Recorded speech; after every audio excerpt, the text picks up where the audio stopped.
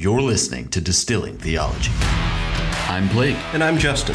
And this is a podcast pairing discussions of theology and distilled spirits. And dad jokes. Amen. What's wrong with you people? You're not David! I don't know why you're clapping. I'm talking about you.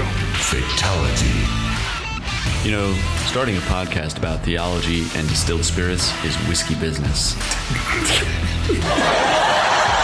I said that with a straight face. This is Distilling Theology. Ladies and gentlemen, the show is about to begin. Please fasten your seatbelts and keep your arms and legs inside the vehicle at all times. This ride stops for no reason.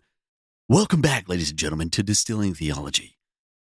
I'm your co-host, Blake Courtwright, the Presbyterian of this dynamic duo.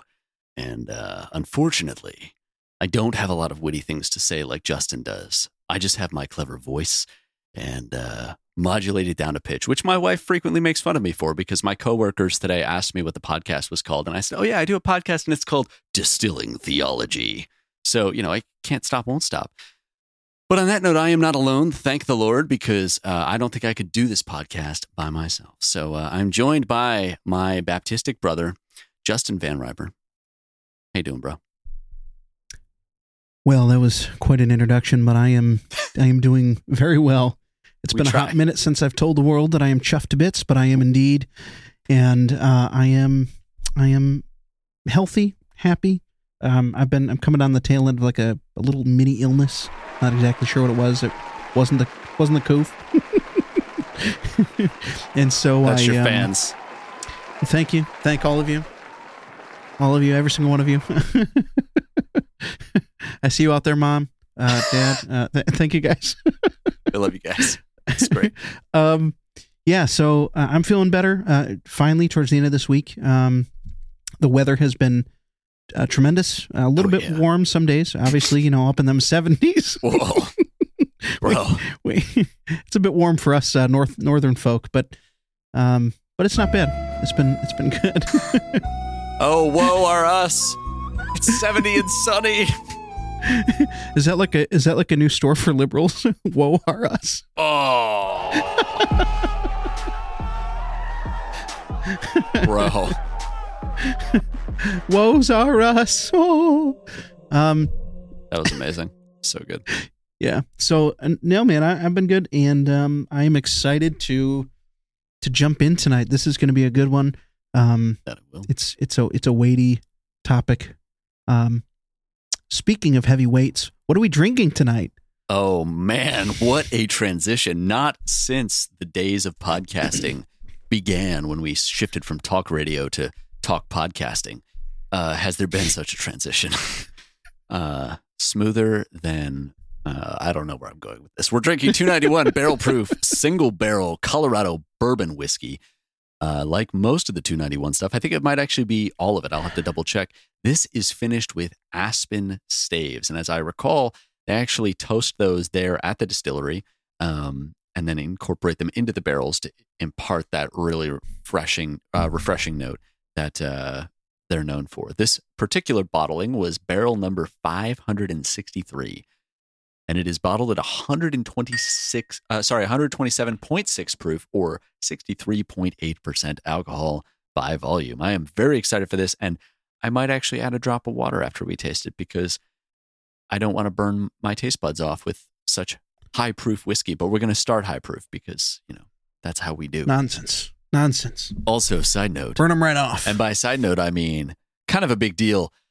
Guys, we're announcing our giveaway winner at the end of this episode. So go ahead and hit that subscribe button. You're not going to want to miss it. It's going to be lit. So stay tuned to the end of the episode for that. It's going to be out of control. It's going to be out of control. I'm stoked, dude. Our winners, plural, will both be receiving copies of Matthew Barrett's books, Simply Trinity and None Greater, which are an amazing educated lay level and like for the pastors, for elders, books on the attributes of God and the doctrine of the Trinity and divine simplicity, and just so good. And someone's going to walk away with 2 Distilling Theology Glencairn glasses, and the other one's going to get a Distilling Theology mug. So everybody wins. Except for those. This is what we call a win-win. But the winners will be winning. There are no losers among the winners. I'm digging a very deep hole. We're gonna have more giveaways. Justin, what do you smell on this whiskey? Yeah, this already. I've been smelling it for a few minutes here. It's very sweet and rich. I mean, you have the salt, you have the caramel, you have the baking spices. There's that fresh Alpine scent that I remember with every 291 whiskey we've tried from that Aspen stave. Like it's actually amazing to me how strongly that affects this. Right, the impact it has. Yeah, a little leaven leavens the whole loaf. In this case, a little aspens the whole barrel. A little stave aspens the whole barrel. There it is, folks. Yeah, this is single barrel proof, and as they say, the proof is in the barrel. I forgot. They do say that. They do. I've only said that joke like 3 times, but I'm glad I still got you to chuckle. So, welcome. If you guys want the full behind the scenes experience, join us on Patreon. Yes, you believe me, you don't want to miss it. Not this week. Sure. That's for sure. Yeah, dude, this is so good. Yeah, black fruit, pepper. It's pretty herbaceous.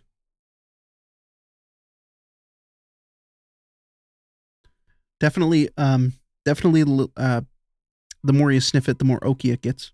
And it's interesting to me. I mean, I'm not surprised based on 291, but it is interesting to me how clean that aspen brightness and that like Alpine scent is cutting through, especially with the barrel proof whiskey.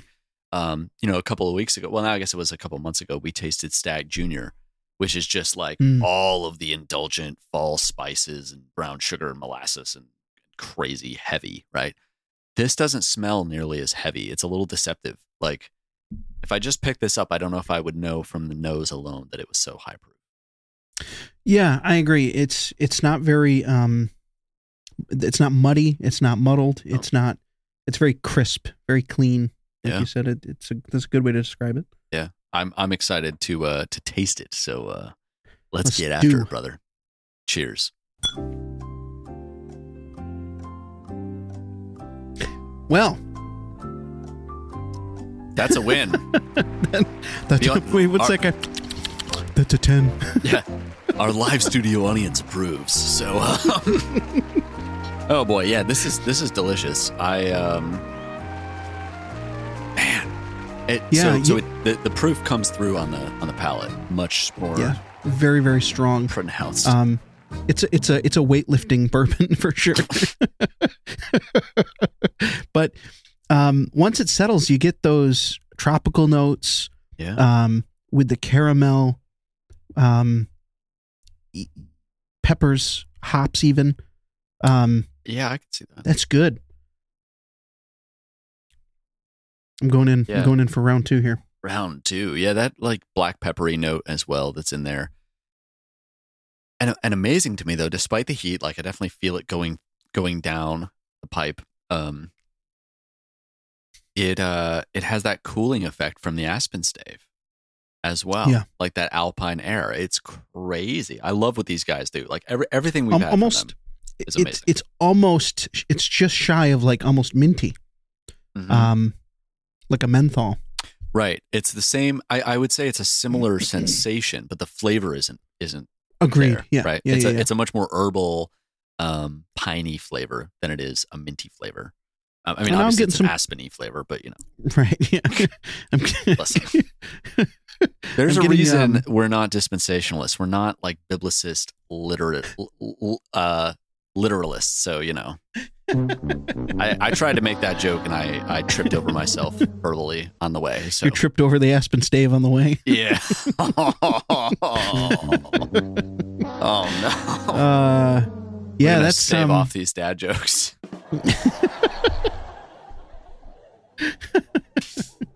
Oh no.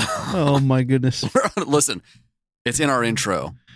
Distilled spirits, Christian theology, and dad jokes. So you're signed up for at least one of those 3 things, and you're on the ride for the other two if you're not on board with all. Thank you for listening. And thank you for your financial support. Listen, this is good. This is very good. That's what it boils down to. This is good. You should buy this and you should drink it because it's really good. It's really good, yeah. And it's a robust, complex a whiskey. But like our topic tonight, it's also got enough on the surface level that you can just enjoy it on that. But we can also dive deep. But before we dive deep, let's dive deep in prayer from the Valley of Vision, the compilation of Puritan prayers published by our friends at Banner of Truth. We talk about it every week, but like truly, it is a Christocentric, gospel-focused, scripture-saturated work of these Puritan prayers. And they constantly challenge me in how puny and frankly pathetic my prayer life is, right? How wimpy and self-serving and self-aggrandizing my own prayers can be. And then I read what these faithful men of old wrote, and I'm like, whoa, man. Yeah. That's me. I'm the guy who's the wretch and who's my privileges have not aligned with what I've done with what God has given me. I am the servant that buried the talents, right? Like, and it hits us with that. Like I say that somewhat tongue in cheek, but it's true. We're like, we're the Israelites that are like hiding behind Saul when Goliath comes out. We're not David. That's right. Christ. Surprise. Right. Anyhow, so on that note, you're not Dave. That's also in our intro. That is, it's so good. So Justin, which prayer are we reading? Yeah. 291. Just kidding. 292. It should have been 291. We're so close. Page 292 of your Valley Vision. Presuming you have this particular copy, there are a couple different copies out there. That is true. But the prayer is called Joy. So join with us. O Christ, all thy ways of mercy tend to and end in my delight. Thou didst weep, sorrow, suffer, that I might rejoice. For my joy thou hast sent me the Comforter, multiplied thy promises, shown me my future happiness, given me a living fountain. Thou art preparing joy for me, and me for joy. I pray for joy, wait for joy, and long for joy. Give me more than I can hold, desire, or think of. Measure out to me my times and degrees of joy, at my work, business, duties. If I weep at night, give me joy in the morning. Let me rest in the thought of thy love. Pardon for my sin, my title to heaven, my future unspotted state. I am an unworthy recipient of thy grace. I often disesteem thy blood and slight thy love, but can in repentance draw water from the wells of thy joyous forgiveness. Let my heart leap toward the eternal Sabbath, where the work of redemption, sanctification, preservation, glorification is finished and perfected forever, where thou wilt rejoice over me with joy. There is no joy like the joy of heaven, for in that state are no sad divisions, unchristian quarrels, contentions, evil designs, weariness, hunger, cold, sadness, sin, suffering, persecutions, toils of duty. O healthful place where none are sick, O happy land where all are kings, O holy assembly where all are priests, how free a state where none are servants except to thee. Bring me speedily to the land of joy. Amen. And see, that's why I'm happy to call you a king, my friend. Oh my. Oh my. Here we are. Yeah, Here man. we are. All right.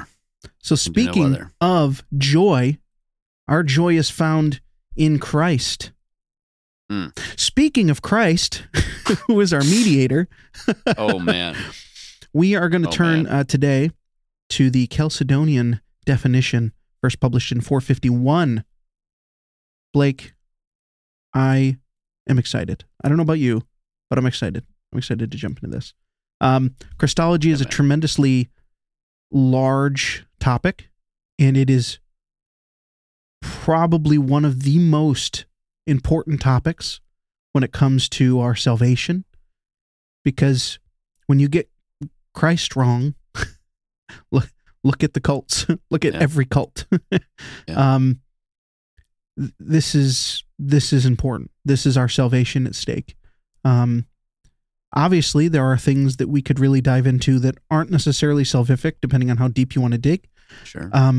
But understanding the fundamental nature of who Christ is, especially in regards to understanding the Trinity, which is something we've been talking about a lot recently, in the Godhead, this is of utmost importance. Absolutely. So I don't know if you want to tell people a little bit about the Chalcedonian definition, but by all means. So Chalcedon is an answer, not to one heresy, but to two. At the time that it was being written, there were two opposing heresies that were threatening the church. Right? If we recall back to the Nicene Creed, we're facing up against Arianism particularly, and we're writing a creed specifically in a way that the Arians cannot affirm it. Right? We're writing in a way that affirms the deity of the Son and the co-equality with the Father. So now what's happening in Chalcedon, a little bit of background, and those of you in church history, forgive me, I'm not a church historian. This is not my primary strength, but because of my own journey, it is something I've reflected on quite extensively. So on the one hand, you have Nestorianism, which was a heretical teaching by a man named Nestorius, which was asserting the division of the person of Christ. So that functionally, and again, I'm not a historian, so I'm not going to go into a bunch of quotations here. Someone else is far more qualified than me to do that. But the gist of what Nestorianism was saying is there's the divine person of Christ, and there's the human person of Christ. And so you almost have this schizophrenic picture of our Savior, and that because he has two different natures, well, those natures are so different and so distinct that they must really be two different personae.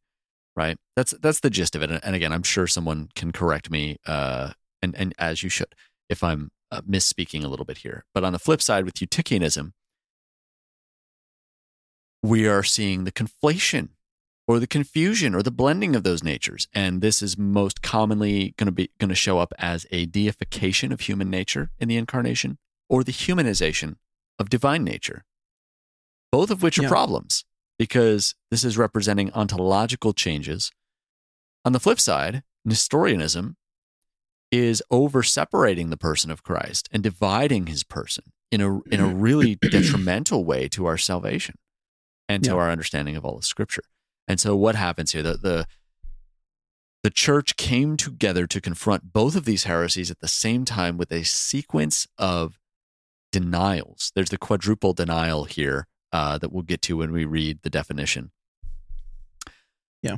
But those, when we think about Nestorianism on the one hand, dividing the person, and Eutychianism on the other hand, conflating, collapsing, confusing the natures, this definition does less to tell us a positive presentation of how the incarnation works, and it is more a set of safeguards to protect us from error, specifically these two errors on opposite ends of the post. Forgive me if my church history is a little sloppy, but Justin, you can jump in and save us. I was going to say the Council of Chalcedon, right, was held in Asia Minor, right, and it was reaffirming simply the statements of Nicaea, right, already, from 352, and Constantinople, blame Constantine, 381, right, it confessed Christ as one person with two natures, human and divine, which are united and not mixed.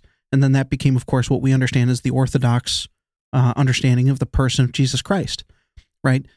So you may hear the term Chalcedonian Christology. That's all that is, right? It's the teachings about the person of Christ according to the Council of Chalcedon that was established in 451, right? So reaffirmed Nicaea, reaffirmed Constantinople, rejected the Nestorians, and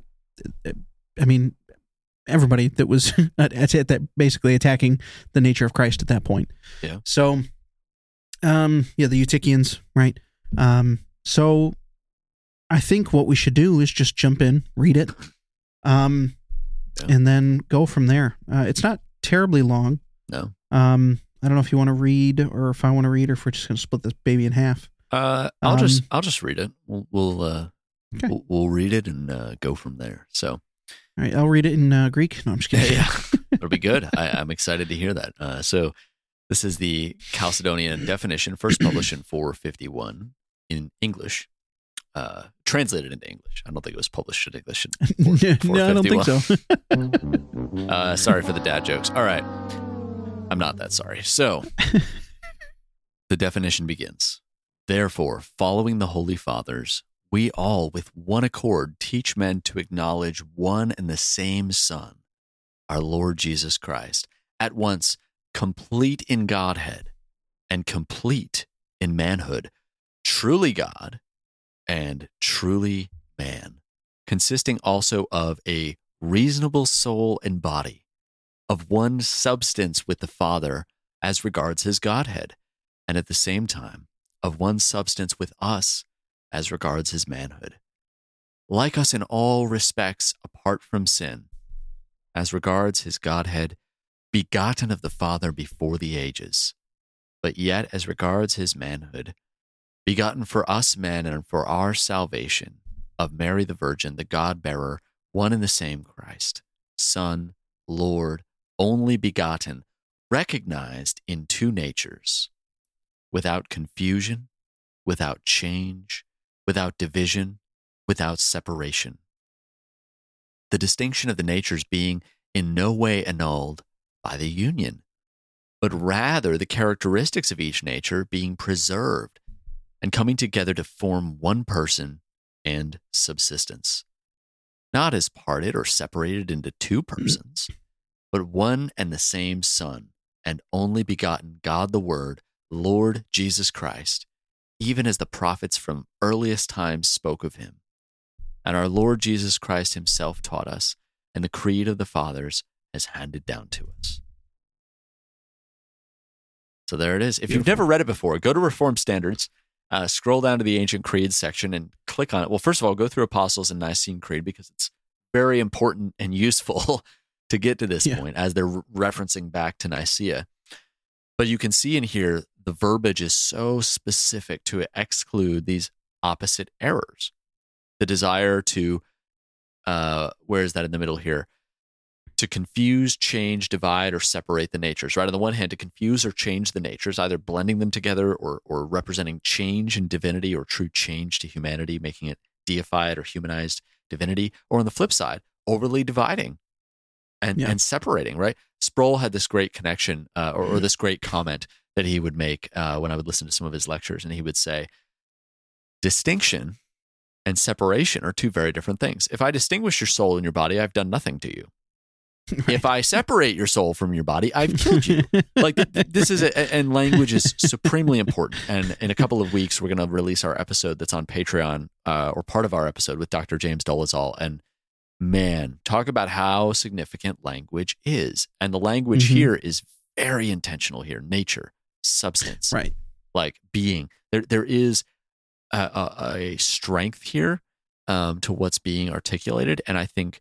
Sure. A lot of our modern problems in the church, I mean, we say this every week, and so it sounds like a broken record, but a lot of our modern problems in the church would at least be mitigated, I think, to a large extent if we were actually steeped in our historic orthodoxy. Right.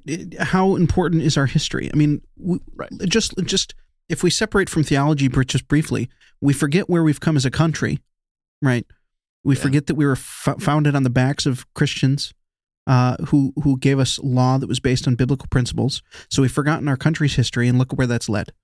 Similarly, and in a much more significant and important matter, when we forget where we've come from theologically, right, that's when we stray, right? That we were given the creeds and confessions as a means to prevent repeating these heresies that the church has dealt with already.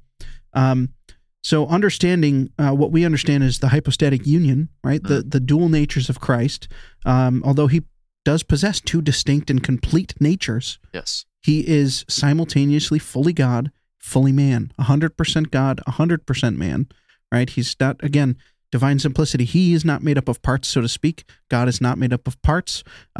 So when we say he is 100% God, he is 100% God, but he took on human flesh and took on a human nature, and he's also fully man. But like you said, you can distinguish those things, but you can't separate those things. Right. This is also is kind of a rabbit trail if you guys want to go down. This is also the problem with images of Christ. Yes. And come on. And 2 CVs, right? Second commandment violations, right? Why do we as reformed individuals say that the second commandment prohibits any sort of depiction of the divine, right? Why is that the case? And this is in part why, specifically with regards to Christ, why we don't affirm any images of such. Because then you are now separating, you're no longer distinguishing, but you're separating Christ from his divine nature, and creating an idol. So running through here, right? Following the Holy Fathers, we all, with one accord, right? We all together are teaching men to acknowledge the one and the same Son, our Lord Christ, who is complete in the Godhead. So right there in the beginning, we're dealing with Christ's divine nature, right? The fact that he is fully God, right in the very beginning of this statement, and that we must recognize that, but also his complete manhood, right? Truly God and truly man. I've also heard very God and very man, or in different creeds as well. The Apostles' Creed, for example, or Nicene Creed, particularly, one substance with the Father, and at the same time, he can relate to us truly, because he has a substance with us in regards to his manhood, right? Go ahead. You mentioned the Nicene Creed, and I just wanted to pull this up real quick here. So I'll just read the first 2 statements, and obviously we also believe in the Holy Ghost, so I'm not ignoring the Trinity here, but specifically we're talking about Christology, right? So we believe in God, in one God, the Father Almighty, maker of heaven and earth, and of all things visible and invisible. And the Creed is also doing something here. As a Unitarian, I would attack this, and I used to just try to tear this apart, but I didn't realize they were doing the same thing the apostles did, where they would say, one God and one Lord. Okay, well, who is Lord? None is Lord, but the Lord, Yahweh, God, right? So there's one God, the Father, and in one Lord, Jesus Christ, the only begotten Son of God, begotten of the Father before all worlds, God of God, light of light, very God of very God, begotten, not made, being of one substance with the Father, by whom all things were made. Right? And this is basically just John 1, with a little bit of some of John's Christology from his epistles, right? But this is basically just John 1, right? Begotten, not made, being of one substance with the Father, by whom all things were made. But very God of very God. And in Chalcedon, we see, or Chalcedon, I don't know exactly how to say it. I say Chalcedon. Truly God and truly man, complete in Godhead. Now, I do remember, and I don't want to rabbit trail too hard here, but I wanted to go to Colossians 1 very briefly here. Because again, as Unitarian, and some of you may encounter Unitarians, you may encounter the flavor I was, or Jehovah's Witnesses, or Mormons, and we would argue, and obviously we had our verses and our ways to get around Colossians, but it's important here. I'm not going to read the whole section. I highly recommend you read the whole epistle, but specifically zeroing in here. This is talking about, I'll just pick it up in 1:12. Giving thanks to the Father who has qualified you to share in the inheritance of the saints in light. He has delivered us from the domain of darkness and transferred us to the kingdom of who? Of his beloved Son, in whom we have redemption, the forgiveness of sins. That's a whole Christological statement right there that we're not even, there'll be another episode to get here. He is the image of the invisible God, the firstborn of all creation, right? And again, firstborn, we're talking about preeminence. For by him all things were created. Hello, John 1. In heaven and on earth, visible and invisible, whether thrones or dominions or rulers or authorities, all things were created through him, that is Christ, and for him. And he is before all things, and in him all things hold together. And he is the head of the body, the church. He is the beginning, the firstborn from the dead, that in everything he might be preeminent. For in him all the fullness of God was pleased to dwell, and through him to reconcile to himself all things, whether on earth or in heaven, making peace by the blood of his cross. And that's through verse 20. But I want to zero in on that, right? In him, all the fullness of God was pleased to dwell. So very God or truly God or fully God, that language is straight out of Colossians. Yeah. Right? Right. And it's in the Chalcedon. It's right. It's in the words of Chalcedon. It's also in our confessions. Yep. Right. Chapter 8, Article 2 of the London Baptist starts off with the Son of God, the second person in the Holy Trinity, being very and eternal God. Right. Yes. And then it goes on with the same stuff. The one substance and equal with who made the world, right? The Father, who upholdeth and governeth all things. And it goes on and on. This language is important, and it's there intentionally. All right. It's biblical language, and it's language that is very meaningful to give us a more accurate or a broader description of the not just who Christ is, but his nature, right? The nature of Christ. It's impossible to look at the scriptures honestly and come to any other conclusion than that he is God. And any of these religions, these faiths, these fakers are who deny the deity of Christ cannot look at the scripture honestly. They must in some way presuppose something and eisegete it into the text, to put it into the text, to redefine the things that are clearly, very clearly, and abundantly said about the nature of Christ. And you also then, of course, have to reject all of church history and everything else to get to those conclusions as well. Which again is why, praise God that he allowed these articles to come into existence for our edification from these wonderful men of God who assembled these things. And as we've alluded to, oftentimes these are directly in confrontation to heresy. So heresy, yes, historically helps the church to define her doctrine more crystalline and clearly, and we end up with these kinds of ecumenical creeds, Reformed confessions, and then even in the contemporary day, right, we have catechisms being written by faithful believers confronting the errors of our day. Yeah. Right? Yeah.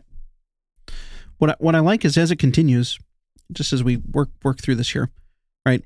In his manhood, he's like us in all respects, apart from sin. Obviously, he was sinless.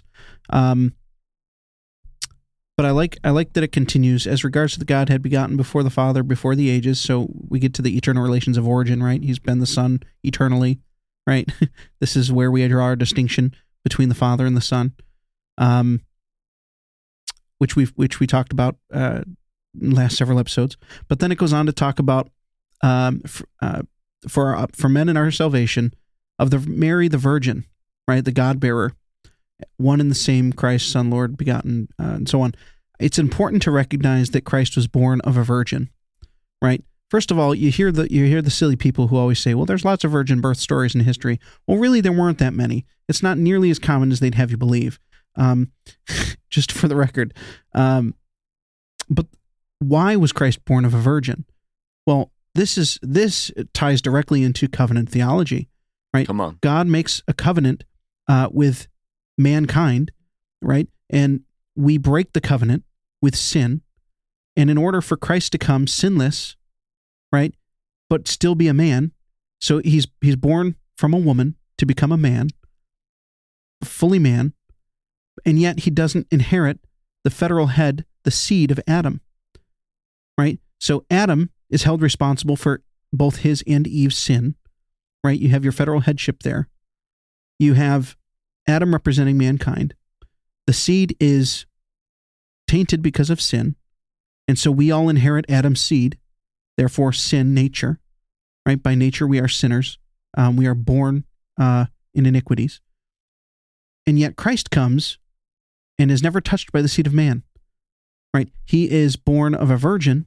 He is born like all humans are born, and yet he never inherits that sin nature, which is one of the most significant things about the whole virgin. This is why the virgin birth is imperative to the gospel, right? in order for Christ to be sinless, he can't inherit sin. So I love that they don't neglect that here, because that would be a grave disservice to the gospel. Yeah, and if you guys want a more extended conversation on that, I think we had if I'm remembering my DT history correctly, speaking of remembering our history, I think it was episode 37, Is Man a Bad Guy? A discussion of the fall of man with Eric, where we talked about the fourfold state of man, and we talked about the virgin birth, particularly related to our sin nature. We need a DT Bible where we can... Whoa. No. Listen. A lot of writers will create what they call a Bible, not a holy Bible, but they'll create a Bible to have a reference to everything that they write about, their characters, everything else. We need a DT one so that we can know where all of our, and we sort of have that with a spreadsheet, but yeah. You guys should see this thing. It's pretty crazy. It's color coded. It is because we're colorful characters. But this creed, this definition, I love what it does here, right?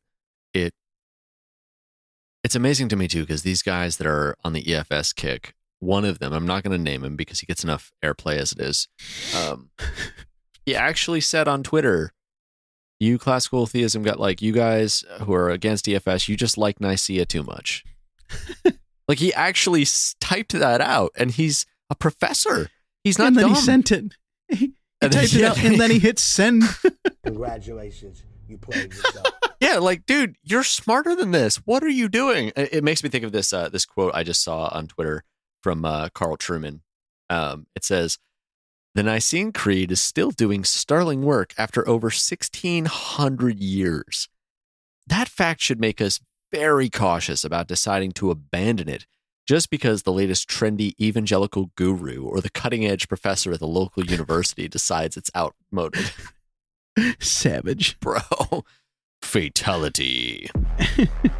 Carl do be like that. But truly, though, Apostles' Creed, Nicene Creed, Chalcedonian definition, there's a lot of heavy lifting here. If you go back to our episode with Matthew Barrett 2 weeks ago, and those of you that are going to be our giveaway winners announced at the end of this episode, get after it, particularly in Simply Trinity when he talks about the processions, right? Because people will say, well, what's the actual distinction? If the distinction isn't in the operations, if the distinction isn't in personality or in different, different wills like EFF, like these things are doing, then where is it? It's in the processions. Right. It's in the Father unbegotten. It's in the Son eternally begotten, and the Spirit eternally spirated. There's your real, true, actual, eternal relations of origin, your eternal distinctions between Father, Son, and Holy Spirit, yet perfectly united, one in essence, three in person. And the one God, who is one in being, acts inseparably because he's one God. Yeah. And yet there are these real distinctions. But it's right here, right? One substance with the Father, speaking of his begotten of the Father before all ages, yet as regards his manhood, begotten for us, men, and for our salvation of Mary the Virgin. There is so much packed in here. And obviously we're not going to get to all of it tonight. But knowing the Christological heresies that were facing the church at the time, it is useful for us today to refresh this stuff. And again, these things, right? The same Christ, Son, Lord, only begotten, recognized in two natures without confusion. So we're not confusing the divine and human. We're not humanizing deity. We're not deifying humanity. We're not changing divinity because then he wouldn't be immutable or impassible. But we're also not dividing the person and making him into two Christs. And we're not separating the natures that are hypostatically united in the person of Christ. What's interesting is with how much Gnosticism is out there, that you don't hear anyone talking about, at least not now, anyone who holds to any sort of Gnostic tendencies, that Christ's human nature must in some way be bad because it's made of matter, it's made of material. And I think that's an interesting inconsistency amongst the Gnostic views, right? This idea, for those who maybe don't know, because we say a lot of these words and terms and groups, and Gnosticism is just this idea that matter, the created things are bad, and spiritual is good, and so on. There's more to it, but that's like one of the fundamental baselines. And so, if that were true, of course, Christ's human nature would not be good, right? But we know that it is. I mean, we see that in Genesis, right? When God creates everything, he calls it very good, right? Sin has tainted these things, but he's making them new and making them gooder. Very technical language. Gooder. Yeah. So, gooder. Let's see here. I am amused. But yeah, there's a lot. There's a lot here. There's a lot of things that we, as Christians, need to retrieve because we've lost so much of this doctrine, so many essential things.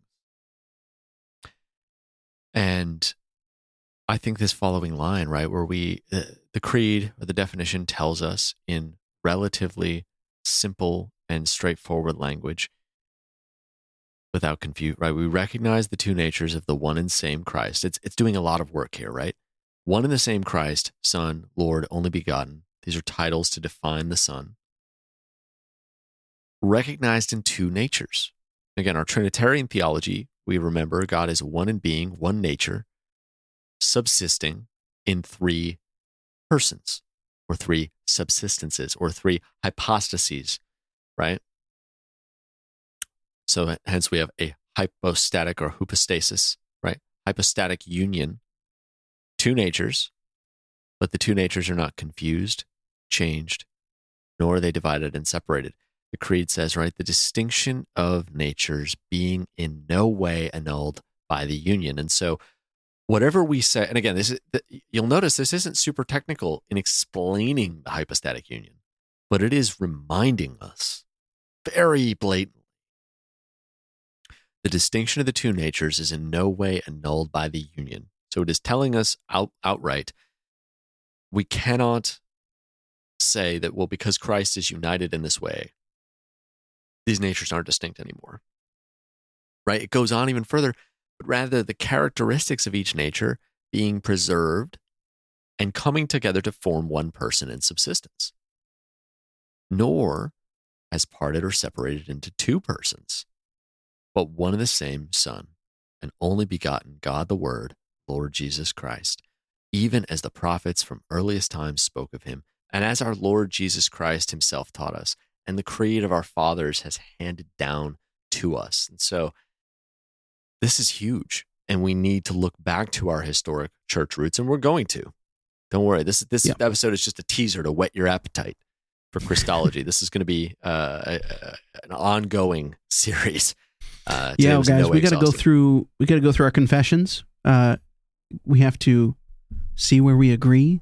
Hopefully, it's everywhere. Yeah, because if it's not, we got problems. Yeah, yeah. This is not one of the areas where we're going to have any real difference of any kind. Amen. Because we are brothers in Christ. But yeah, we definitely need to go through the confessions, and it may behoove us to learn more. Maybe get some books on the subject. But guys, these are some of the most fundamental doctrines that we see in some of the most fundamental articles of our faith, right? The Apostles' Creed and the Nicene Creed, right? These creeds were created in such a way that they're certainly not everything we need to know about the faith. And they're certainly not all the essential doctrines. However, it is the bare minimum to say you must affirm this in order to be considered even part of the faith. Right? If you reject what's in the Apostles' Creed, you are rejecting Christianity as it has always been taught. And so there's a reason it touches on the nature of Christ. There's a reason why it focuses on Christ so heavily. Right? His being fully God, his being fully man, his being born of a virgin, his suffering under Pontius Pilate, his being dead, buried, and resurrected. All these things are incredibly important. And so Christology, even though we've only touched the tip of the iceberg, we are gonna start digging. Also, reformedstandards.com. Head over there because you can read this for yourself. Just get on. There's all the articles that you could possibly need to get started in understanding the history of the Reformed Church is right there. It's right there for you to read. This is the way. Yeah. This is so good. And guys, it's time to announce our giveaway winner. The winners of our most entered giveaway in Distilling Theology history. Justin, how many people entered to win? Guys, this was amazing. This was easily our most entered with 295 contestants. We are hype. We are super hype. And you know what? It just makes me excited for our next giveaway. Oh, snap. And now we're about to announce our winners. Winners, plural. Congratulations to our runner-up, our second place, our first ever second place winner, Nathan Massey. Congratulations. You will get our books. You will get a mug. Congratulations. We are so proud of you. Thank you for all your entries. Well done. Well done. Well done. Hope you enjoy the books. Hope you enjoy drinking coffee out of the mug. But the giveaway is not over yet. No, ladies and gentlemen, there's more. But wait, there's more. Literally. For our grand prize winner, the first time in Distilling Theology history, we've had 2 giveaway winners. This person will receive both books, Simply Trinity and None Greater, and 2 Distilling Theology Glencairn glasses. Justin, I am so excited as we draw this final name here. Guys, thanks for sticking with us as I try to find my sound effects. The winner is Sarah Martin. Congratulations. Thank you so much for your entries. Thank you to everyone, all 295 of you that entered this giveaway. Guys, we are so overwhelmed and excited. We hope our winners enjoy the books. We hope the rest of you will go get the books, Simply Trinity and None Greater, because they're amazing, and you should get your hands on them. So, guys, congratulations, and we'll catch you next time. Wow, guys, congratulations to our winners. It has been the first time that we've had multiple winners for a giveaway on our show. And who knows? Maybe next time we'll have a trilogy of winners. Whoa. I'm not making any promises, but you never know unless you subscribe to us. Whoa. Smash that like button. No. Oh, snap. No, guys, congratulations. Really enjoy the merch. Enjoy the books. They are phenomenal books. Yes. If anybody is looking for some sort of primer on the attributes of God and in understanding the nature of the Trinity, these are definitely places to look. Yes. Matthew is amazing in its wonderful works. Yeah, guys, awesome. And keep your eyes out because we will have more giveaways for sure. We sure will. For sure. Again, Easter eggs. What? Anyway, carry on. Also, guys, if you want to get more DT, if you want to see the hilarity that ensued while we were recording this episode, as well as our entire extended conversation with all of our guests, but particularly I'm thinking the one with James Dolezal that's not even released to the main show yet, you can join us over on Patreon. Starting at $4.99 per month, you'll get early releases, video streams of these episodes, and a discount at shopdistillingtheology.com. If you join us at $14.99 per month, after your first 3 months, you'll receive everything above. But after 3 months, you're going to get an exclusive Patreon mug, and you're going to get extra bonus content. It's pretty fun. We've been doing some Distilling Theology reacts to heresy and reacts to other systems of theology, so you're not going to want to miss out on that. If you want that kind of bonus content, but you're not feeling a mug, well, you can join us at $29.99 per month. And after 3 months, you're going to get an exclusive Distilling Theology frosted Glencairn glass. These are not going to be sold anywhere. These are only for our Patreons at this level. Plus, you get extra money off at shopdistillingtheology.com if you want a warm blanket or something else from over there to probably not this time of year, but we have other stuff coming, so stay tuned for that. Or our latest, highest level here, we have a couple people that have joined us here, $49.99 per month. Same thing as before, extra bonus content, but after 3 months, you'll get a pair of these Patreon exclusive frosted Glencairn glasses, which if you're on Patreon right now, you can see Justin is showing them off, and I have 2 of them on my desk. Listen, here, for those of you who are here already who are considering upgrading, they're beautiful. The coolest Glens. As soon as I had one in my hands, I'm like, this is my favorite thing to drink from. It is. You have. I've only seen you drink from that since we got them. So yeah, they're awesome. And that's the thing, right? Justin and I get merch that we like, both for our main store and then for our Patreons, because we want to have it too. And Justin, if people want more of our content, where can they go? Y'all, you know how it be in 2022, right? In the year of our Lord. Your mother, listen, your mother, your grandmother, y'all have a Facebook. So hop on that, Jazz. Head over to the search bar and search for Distilling Theology. You will find a page that you can like and a group that you can join. Please join our group. We love having discussions there. Everything from memes to robust book and whiskey reviews to theological discussions and debates, all while maintaining our badge of honor, that is being the most reformed, or the most stage reformed Facebook group on the internet.